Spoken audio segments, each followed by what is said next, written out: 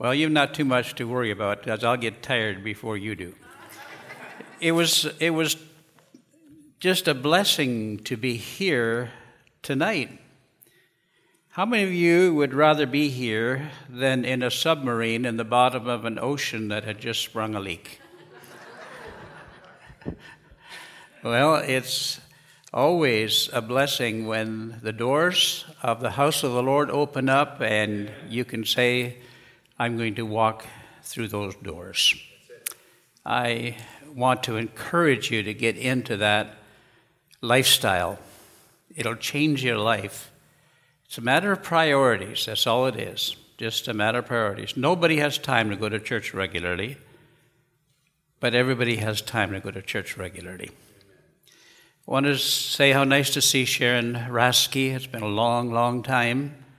And this is her first time out since 2 years, I think. And she came out tonight. So glad to have you here, Sharon, and may the Lord bless you. And I could call everybody else by name if I knew it. But we'll just go ahead and just say, so nice to see you back. Hope God will bless you in a wonderful way tonight. We talked about Israel as the apple of God's eye first thing this morning, and then I talked about the 490 years, and I mentioned to you that they're not yet complete. They're still on the go, although right now that time period is on hold. There's nothing happening right now in relationship to the 490 years. It's only 7 years left of the 490 years, and so we know that they are on hold. There's a postponement of the fulfillment of the 490 years. God's ways are not our ways. His reckonings are not our reckonings. And the way He orchestrates things are not always the way we would do it, but He has a plan and He has a purpose. This evening I want to speak to you about the greatness of the kingdom. If you would turn to Daniel chapter 7 with me, please. Daniel chapter 7. And I'm going to read only one verse, and it's verse 27. Daniel chapter 7, verse 27. And this is what we read in this marvelous verse. And the kingdom and dominion and the greatness of the kingdom under the whole heaven shall be given to the people of the saints of the Most High, whose kingdom is an everlasting kingdom, and all dominions shall serve and obey Him. Alva McLean wrote a book. I devoured it some years ago. It's been out for a long time, but you know, some of these books that were written by the giants of study of prophecy are timeless books, and they are valuable books. One of the things I picked up in his book was that there are 3 essential ingredients that make up for a kingdom. Listen carefully to this because it'll make sense to you. It is the 3 R's, the essential 3 R's that make up a kingdom. Number 1, there has to be a ruler. Can't have a kingdom without a ruler. Number 2, there has to be a realm. That is, there has to be a dominion, a place where the rule takes place. And then thirdly, there has to be a regal function.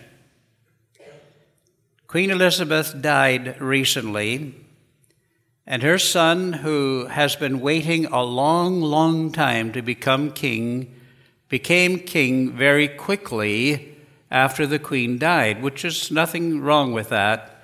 But the succession of the queen happened rather quickly.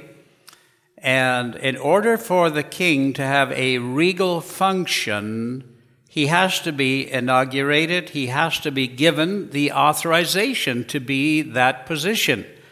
And so they printed a new coin, and they did all kinds of accolades for him, and now they have a king over there in Great Britain. I don't know what that's going to mean for us at this point, but I want you to think of those 3 R's when you think of the kingdom, and I have a reason to emphasize that to you.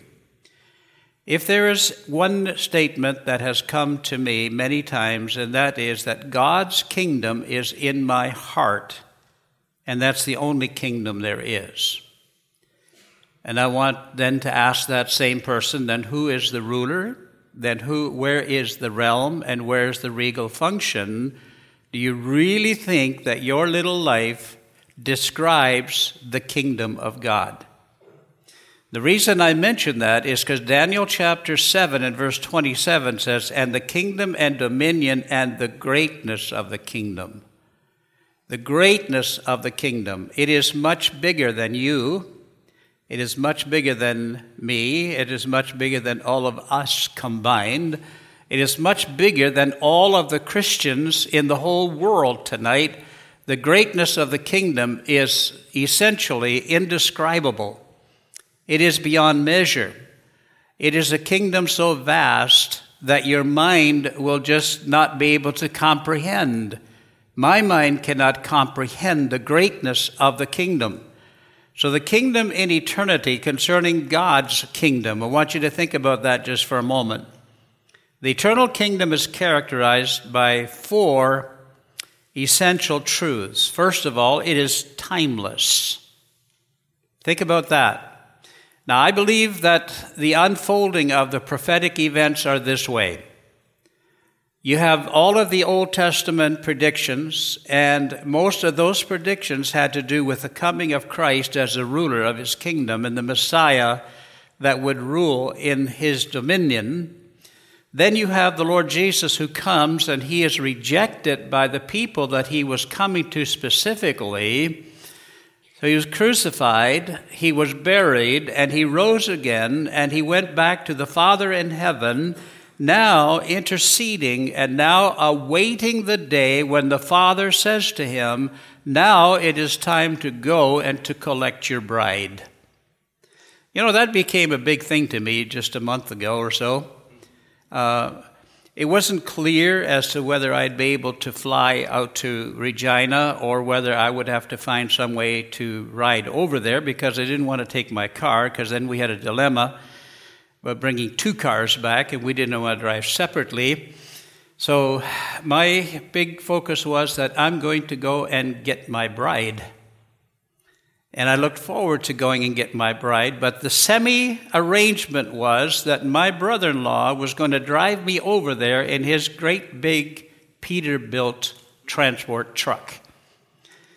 And I said, how wonderful this would be if we could take this truck and then get close to Regina and decorate it a little bit, coming for my bride. As it was, I could fly, so I told him, we don't need you to do that. But he was willing to do that. And to me, it was a big event, because I was going to come and get my bride. So a few days before the wedding, I arrived in Regina, and there was my fiancée, my bride-to-be. And we spent the week organizing, talking, thinking, doing all kinds of things to get things ready. The girls had already worked for months to get it all ready, so I was just there to kind of do a few chores that needed to be done. But then came the wedding, and then came the beginning of the honeymoon, which continues on. But I came to get my bride. You know what? From my perspective, that was an exciting time. What do you think God feels like when he thinks in terms of saying to his son, Jesus Christ, now it is time to go and to get your bride? I think God's excited about that. And it's possible. I don't know the probability, but possibility is there that before we're done preaching tonight, that he will have come in the clouds of the air and to take us out of here. You okay with that? Absolutely, we're okay with that. We believe in the imminence of the rapture, the imminence of the secret coming of the Lord Jesus in the clouds of the air to take the church home. There is not one single sign required for the rapture. But the signs have been so vastly and intricately fulfilled that you would think that the rapture should have happened already. but not quite yet. They're not all. And so there are no signs. The rapture can happen today, and then let the things come together as they will. So I just want you to realize that the kingdom of heaven, the kingdom of God, is timeless. It is also universal. There are no land borders in the kingdom of God. It is providential. It is miraculous. Nothing short of a miracle when you think about the vastness and the greatness of the kingdom of God. It is no small thing. When you entered into a relationship with Jesus Christ, you signed up for the greatest event that could ever happen to mankind. If you had won a ticket to fly to the moon and back without cost to you, it would be pretty exciting, unless you're scared of heights. But it would be pretty exciting if you had won that. But I want you to know something. You got a ticket that is worth far more than flying to the moon and back without cost to you. It cost him everything, but you've got a ticket to be able to go into the glories and into the vastness of the kingdom of God because of Jesus Christ. Don't think that I'm only a Christian. You are a Christian. Don't think that I have to give up this, and this to walk with the Lord. I get to give up all these things to walk with the Lord. There's something very special about this relationship that we have with the one who came into the world to redeem us from our sins and to give us life eternal. So this idea of the great, great kingdom that is there is no less than miraculous. I want you to think about the kingdom on earth, the pre-Abrahamic. It was a kingdom. Now, it had already had rivalry because in the atmosphere there was one Lucifer that came up to the Lord God of heaven and said, I will be like you. See, he doesn't have to be above him to be satanic.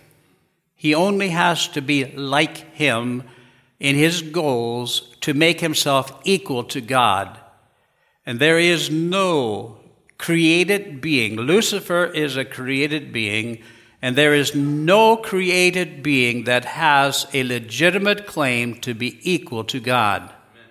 But we're living in a world where people not only think they're equal to God, but we're living in a world where people believe that they are superior, that God and all of his following that is just a small little non-issue.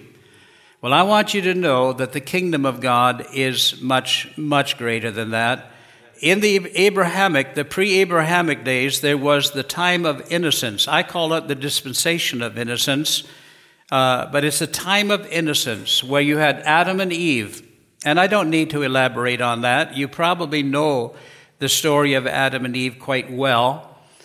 But it was here where you have only God and you have two people. So who else is there? You have a ruler, you have a realm, and you have a regal function. You have the Lord God who is actually leading in this kingdom concept.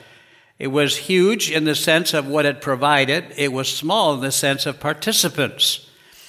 You have the dispensations of conscience, of human government, of the patriarchs. And in all of these times in the Old Testament, you had the sovereign Lord God operating as the king over his people. So I just want you to realize that as humanity grew and as numbers began to multiply, there was still a God ruling over, although this was not the kingdom that would be, but it was a kingdom in the sense that God ruled over men. The kingdom program in Israel, that's the one we've been speaking about today, and I want you to notice that that is irrevocable. It is a kingdom program that will take place, and I want you to think about this. There is, so far, there has not been a king in Israel since Zedekiah's day. There have been prime ministers and there have been leaders of the nation, obviously, but there has not been a king, someone who was actually qualified to be a king. The next king over Israel will be called Jesus the Christ. There is no other king that will rule on the kingdom of Israel, the greatness of the kingdom, except for him. And when he does, he will be known as the King of Kings and as the Lord of Lords. So in the kingdom program for Israel, as we mentioned this morning, there was the Abrahamic covenant. See, in Genesis 15 and verse 18, in the same day, the Lord made a covenant with Abram, saying, unto thy seed have I given this land from the river of Egypt unto the great river, the river Euphrates. Now, just think about this. This is what God gave to them in his covenant. Man has had a hard time cooperating with God's orders.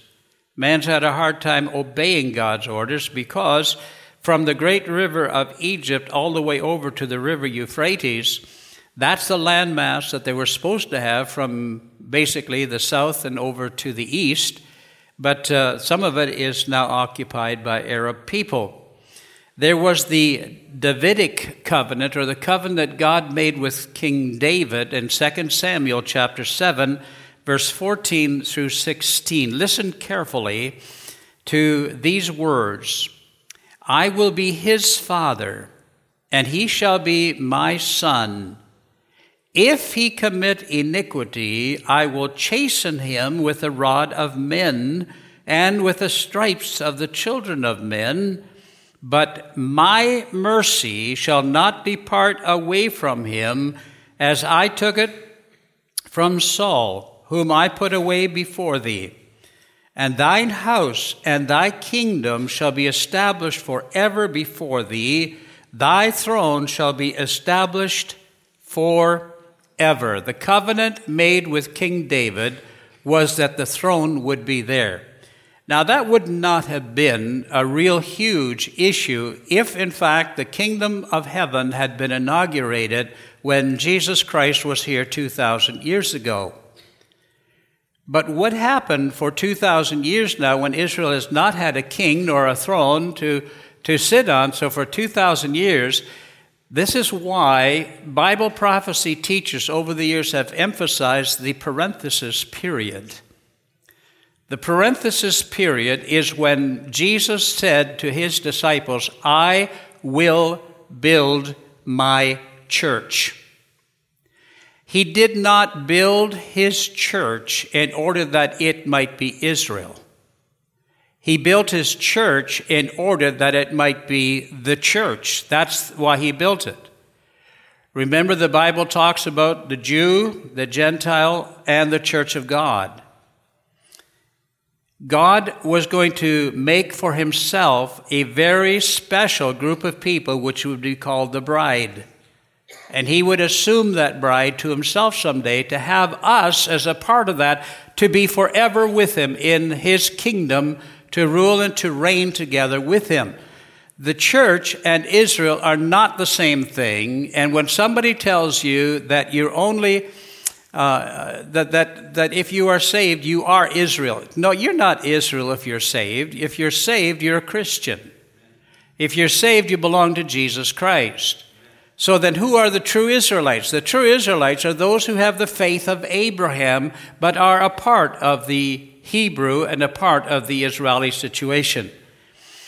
But so the answer to this is very simply this, that the postponement, as I mentioned, the parenthesis of the church, the postponement of the kingdom, so that there would be a time known only to God. And so far it's lasted for approximately 2,000 years, but that time will come to an end, and then following the 7 years of horrific tribulation on the earth, the kingdom promised to David, the throne promised to David, will somehow be resurrected. Just like the Ark of the Covenant will be found, so this throne will be found, and it will be established in the city of David, Jerusalem. That day is coming. There was the Palestinian covenant, and I'm not going to read this for you. That's Deuteronomy chapter 28 through chapter 30. So if you want to know about the land covenant, what is called the Palestinian covenant, you could read those chapters. But I do want to read the New Covenant for you, and the New Covenant is Jeremiah 31 to 34. And again, I want to say to you, when you read the New Covenant in Jeremiah chapter 31, that is not a covenant with the church. Do we get that? That is the covenant with Israel. And he said this, "Behold, the days come, saith the Lord, that I will make a new covenant with the house of..." Jeremiah 31, verse 31. "I will make a covenant with the house of Israel." You see, he didn't say that I will make this new covenant with my church. He said, I'm going to make this new covenant with Israel and with the house of Judah. Now, if that doesn't explain it for my simple mind, then something is wrong, because I'm reading here that this covenant is made with the north and south of Israel. Not according to the covenant that I made with their fathers in the day when I took them by the hand to bring them out of the land of Egypt, which my covenant they break, although I was an husband unto them, saith the Lord. But this shall be the covenant that I will make with the house of Israel after those days, saith the Lord. I will put my law into their inward parts and write it in their hearts, and I will be their God, and they shall be my people. And they shall teach no more every man his neighbor and every man his brother, saying, Know the Lord, for they shall all know me, for the least of them unto the greatest of them, saith the Lord, for I will forgive their iniquity, and I will remember their sin no more. This is the new covenant that will be given to the nation of Israel when the kingdom era comes on earth. When does the kingdom come? I've got a date for you. Do you like date setting when you have a prophecy conference? Do you like that, preacher? I've got a date for you. It'll start approximately 7 years after the rapture. When's the rapture? Don't know. But you get 7 years, and then you get some cleanup days, according to Daniel chapter 12. And when the cleanup days have taken place, so that the war materials of the Russian and the Iranian and the Ethiopian, the Sudanese, when all of these weapons are destroyed on the mountains of Israel, they will burn for 7 years, the scripture tells us. So somewhere it has to be at the beginning of the tribulation so that there's a 7-year period, because you're not going to have rubbish burning in the kingdom of heaven, in the kingdom of God. There has to be the cleaning up of the carnage that takes place. And the book of the Revelation tells us that there will be vultures galore that are going to come and have a banquet like they've never had before. Kings and great men, small men, people alike, at the carnage at the end of the tribulation. And so the cleanup will take place. When the cleanup has taken place, the kingdom of God is inaugurated and becomes functional. And when it becomes functional, the covenant with Israel will be found to be true, according to Jeremiah 31 to 34. This covenant is a covenant where he says that I will give you a heart, a new heart.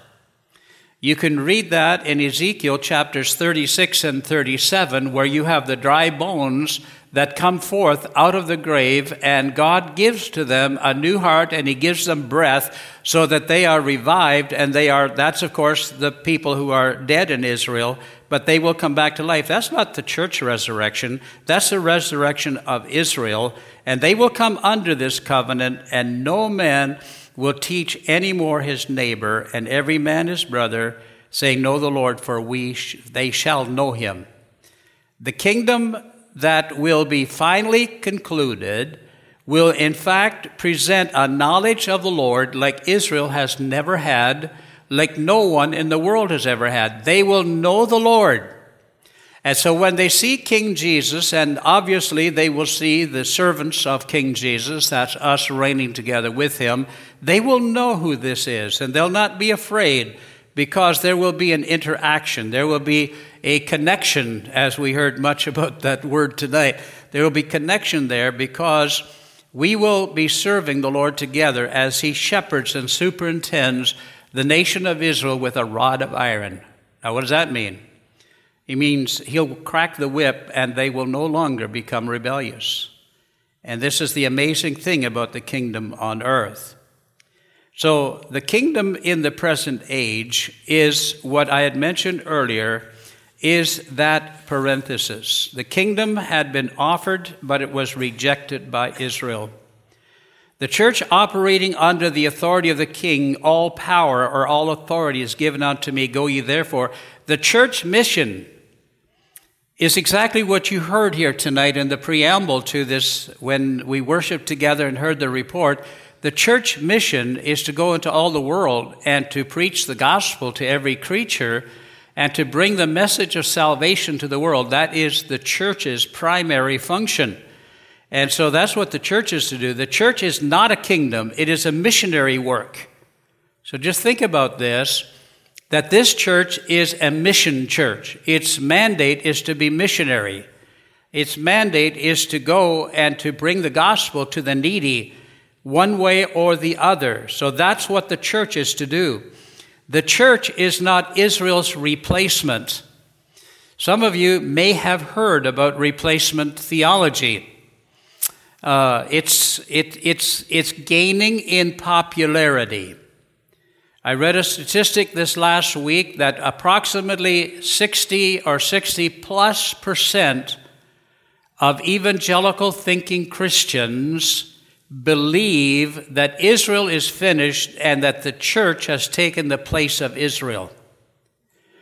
Well, if you've been listening to everything about the greatness of the kingdom tonight, you would have to know that the church replacing Israel does not fit the Bible. It's an imaginary idea. It is the thought of some minds. It is not exegesis. If you study the scripture, you come up with truth. If you're going to just philosophize and come to some very unique new ideas, you'll come up with really great new ideas, but they may never be provable by the scripture.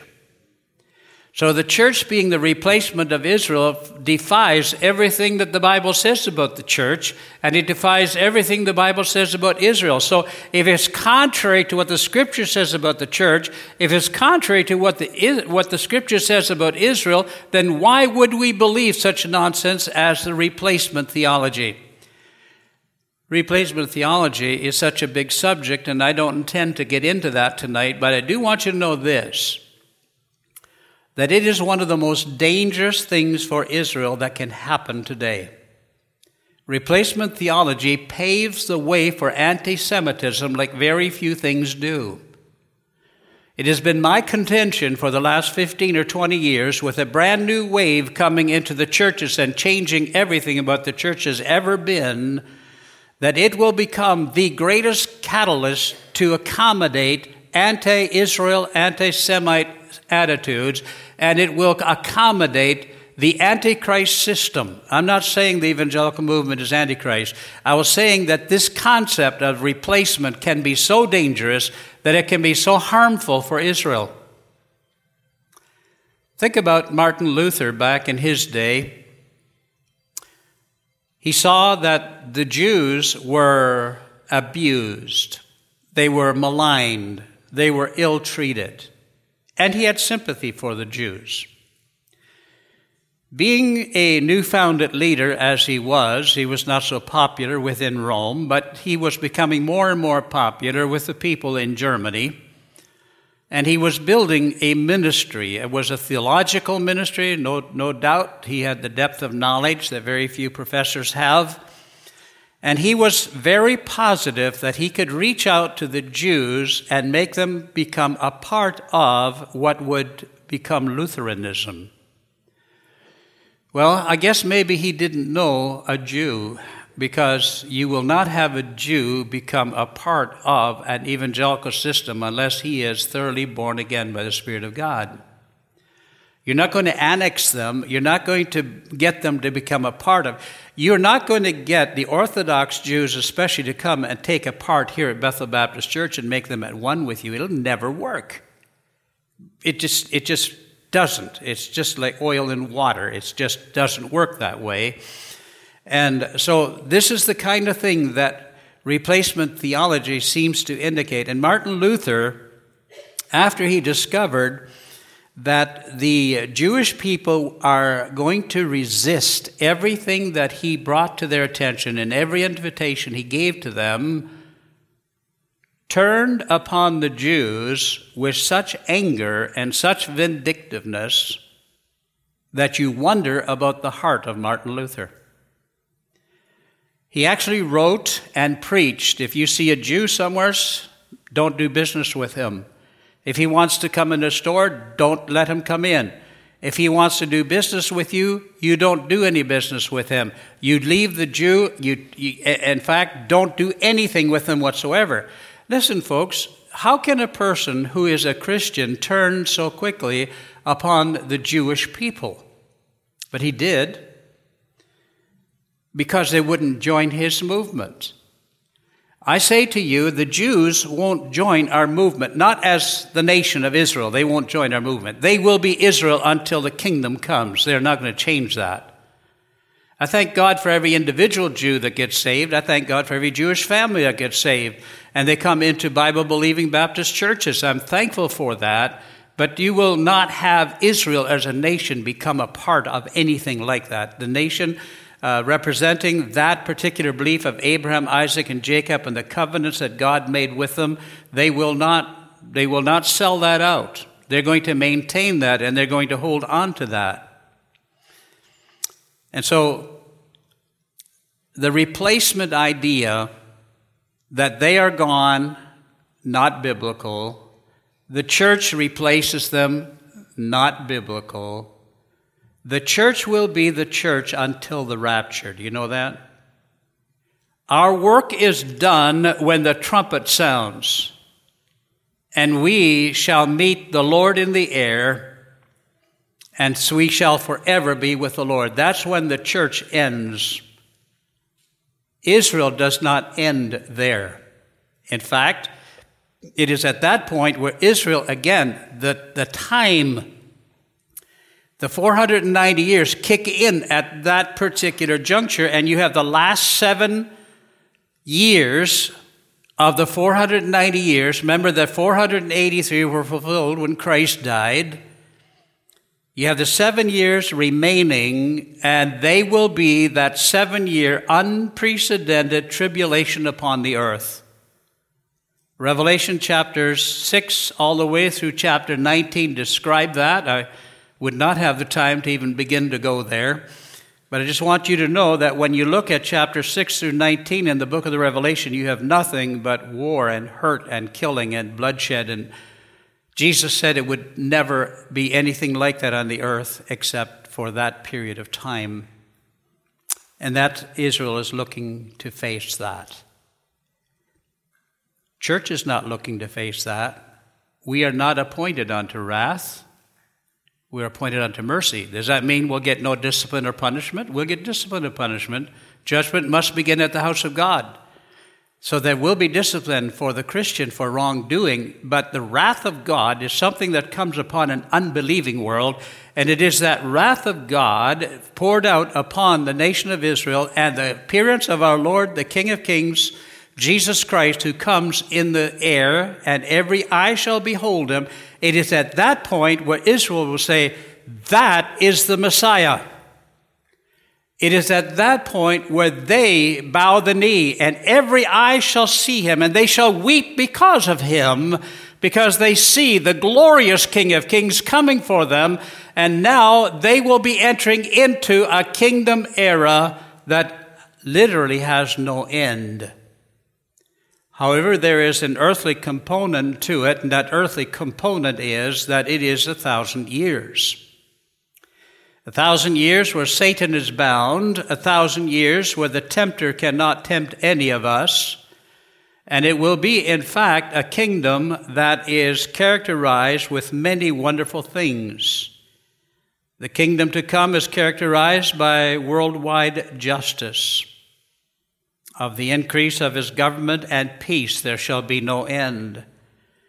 There will be unprecedented peace, and he shall judge among the nations, and shall rebuke many people, and they shall beat their swords into plowshares. If you can imagine all of the ammunition in the world, you now see Putin with his nuclear devices and with his great military force just championing his military force on the streets of Russia so that people might see that he still has might and power. You take all of that and you see it turn into farming equipment. When that happens, folks, you will be in a kingdom. But that's not happening today. There will be fullness of joy. I want to tell you a little personal story that I like to share, especially with my fellow pastors, and sometimes I just do it in private, but I just feel like I should just share it with you a little bit tonight. I think I have a little bit of time. The pastor said I could preach till midnight, so don't worry, I'll be asleep before then. But in 2013, I had a reaction to a diabetic medication, which took the doctors to the hospital about 4 or 5 weeks to determine what it was. And so while continuing to give the medication and continue to examine, my system broke down more and more. My liver pretty much shut down. My kidneys pretty much shut down. My heart was compromised. In fact, they had to restart it 5 times. They had to do all kinds of fancy things they do to make you jump in your bed. And it was really, really touch and go. And, of course, I was not too aware. But the doctors met with my family, and they said to my family, prepare yourselves, because he's going to die one of these nights. He's not going to survive this. We don't see any hope for survival. And so my family just more or less just wondered, what's going to happen now. And then I don't know how the time factor plays here, but sometime after all of that restarting of the heart and all that stuff, I was laying in my hospital bed, and all of a sudden everything became just deathly silent. I mean, silent. I couldn't hear anything. You could have heard a pin drop, but I didn't even hear that. Connected to that silence, there was a joy that came into my heart. If you would have walked into that hospital room at that time, I'm sure I would have laid back there with the biggest smile on my face. I don't know. I didn't see anything. When I tell this story, some people say, did you see a light? I said, no. I only saw a light when they turned the lights on afterwards. Do you know that when you are in a coma or when you get into an accident or when you are passed out and something like that, do you know the doctors take a light and flash it all over your eyes? You knew that, right? So the people say, but I saw a light. Yeah, you might have seen the flashlight. I didn't see any light. That just to satisfy the curious mind. I don't know how long this went on. I'm sure it was only minutes. And then all of a sudden, I heard the sounds of the equipment and the hospital noise come back.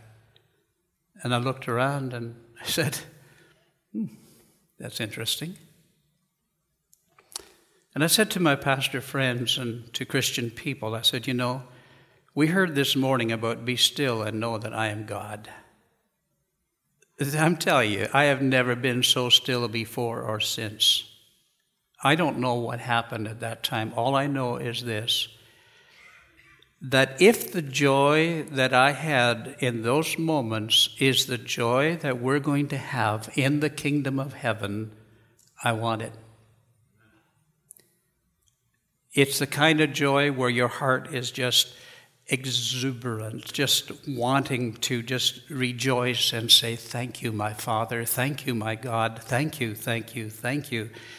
And my advice to you is once in a while become so quiet that God can minister to you. Become so quiet that God can speak to you. But there's going to be fullness of joy. He will swallow up death and victory, says Isaiah 9, verse 8. And the Lord God will wipe away tears from off their faces, and rebuke of his people shall he take away from off the earth, for the Lord has spoken it.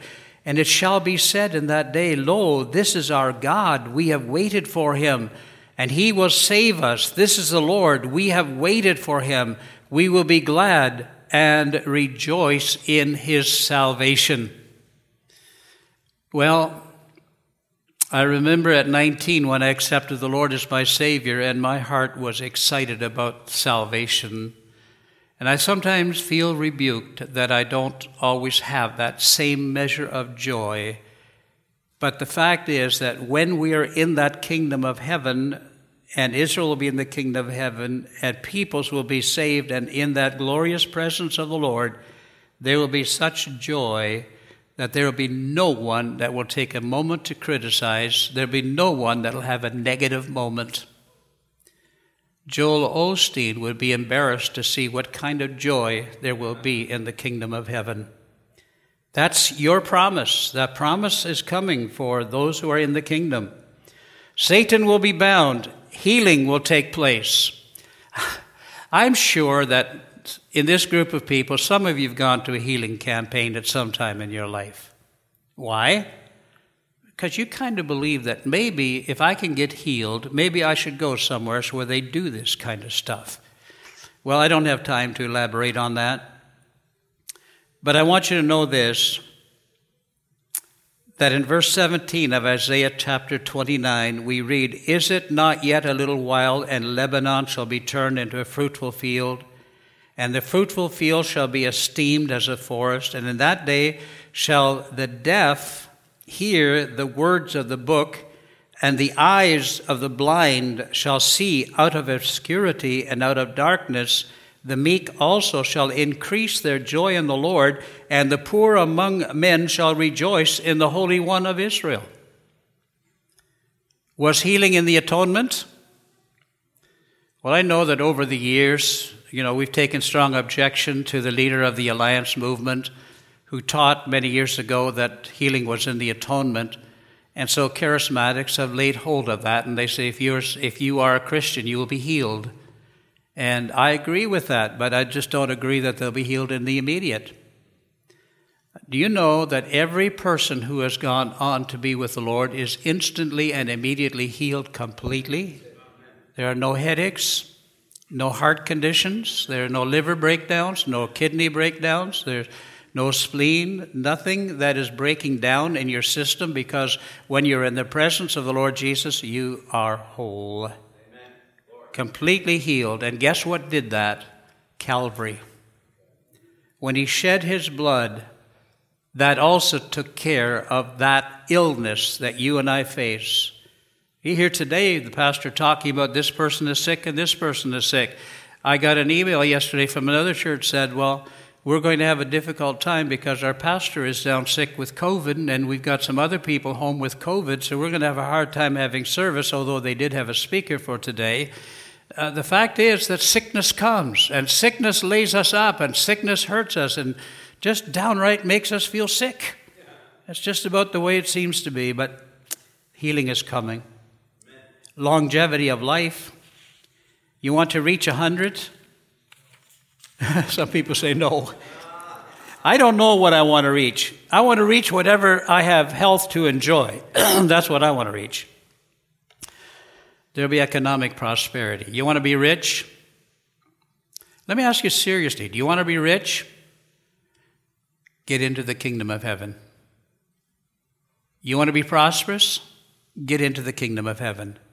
Hey, prosperity gospel at Bethel Baptist Church. Prosperity gospel in the kingdom. There won't be poor people in the kingdom. Oh, poor people will get into the kingdom, but when we're in the kingdom, we won't have poverty. Things will then be truly equal, not communistically equal, but truly equal, where there won't be any more poverty. There will be prosperity. Then God will give rain of thy seed, and thou shalt sow the ground withal, and bread of the increase of the earth, and it shall be fat and plenteous. In that day shall thy cattle feed in large pastures, and on in Isaiah. There'll be a one world government. Do you believe that? A one world government. You know, if there's anything the world is working for today, is a one world government. It's the New World Order, and they want to orchestrate this so that ultimately they'll be able to have a leader, they'll be able to lead them, and guess what? They're going to get it. But they're not going to get what they bargained for. It's going to be horrendous when that person begins to reveal himself for what he is, because he will actually be possessed by the devil himself. Adolf Hitler was closely connected to demonism in his horrific hatred for the Jew and Catholics and others that did not obey his orders. He killed not only 6 million Jews, but he killed more than 6 million other people besides that. He was a vindictive, crazy, satanically possessed individual, possessed by demons. But you get in the tribulation period, you get this one world leader that comes, he will be possessed by the devil himself, because he knows he has but little time, and so he's going to move in on a situation so that he can then take control and hold on to the control of the world. It has been his purpose always to control what God has created, and it will be his purpose to do that. But I want you to know that the one world government that is coming in the kingdom era is not a government like Stalin, not a government like Hitler, not a government like the Antichrist will have. It will be the best government that you can imagine. It's not a government we vote in. It's a government that comes by God's order. It's a government that comes and God says, I will rule this world. He did so in the beginning, even though there was satanic influence and interference. But in the one world government, Zechariah chapter 14, verse 9, and the Lord shall be king over all the earth. In that day shall there be one Lord, and his name one. Revelation 19:16 says, and he hath on his vesture and on his thigh a name written, King of Kings and Lord of Lords.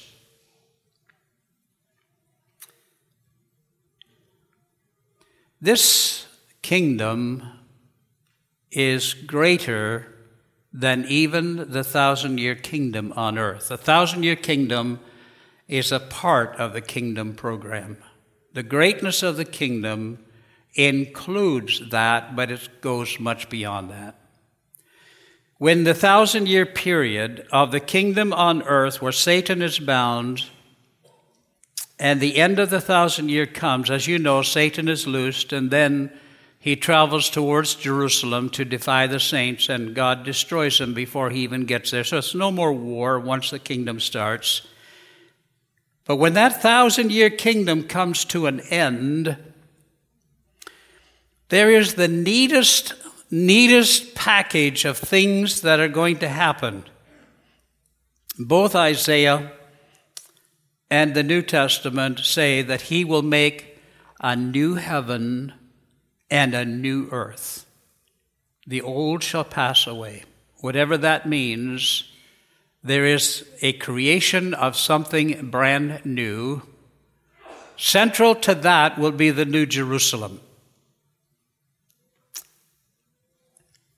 And there's much to be said about that.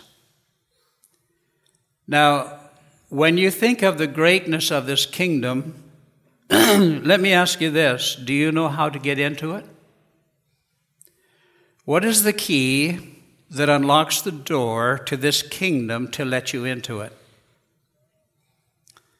There was a man of the Pharisees, Nicodemus was his name. He came to Jesus by night, for he was afraid what others would say of him if he were to go and talk to Jesus, who was performing these miracles and making some wonderful promises to the people. He came to him and said, no man can do these things except God be with them. Jesus looked at Nicodemus and he said to him, verily I say unto you, except a man be born again, he cannot see the kingdom of God. Except a man be born again, he cannot enter the kingdom of God. And so I say to you, the key to getting into this kingdom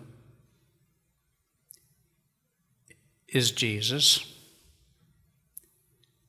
It is Jesus in your heart. It is a person who has been born again, because Jesus said, verily I say unto you, a man must be born again, because if he's not born again, he does not qualify to enter the kingdom. So it doesn't matter what you do to earn your way into the kingdom, you'll fall short. But if you will tonight, if you have not yet, if you will tonight say, Lord God, I believe that I want to be a part of the greatness of this kingdom. I believe I want to be a participant, but I also want to be present there. What can I do? And Jesus would say to you, accept me as your Savior. Repent of your sin. Trust me. And the key will be yours. You see, you can't buy the key anywhere else. You can't find the key anywhere else. The key is given to me. The key is given to you. The key is given to those of us who know the Lord Jesus by faith. If you have been born again by the Spirit of God, if you've been born again because Jesus Christ has become your Savior, you are headed towards that vastness, that greatness of the kingdom that shall never end. And it is, as Daniel 7 says, the greatness of the kingdom, which is from coast to coast, dominion to, it's immeasurable, it's limitless, there is no end to it, and you become a participant, but also an inheritor of all of those wonderful things, all because Jesus Christ paid that price for you, and if you receive Him to be your Lord and Savior, it's yours.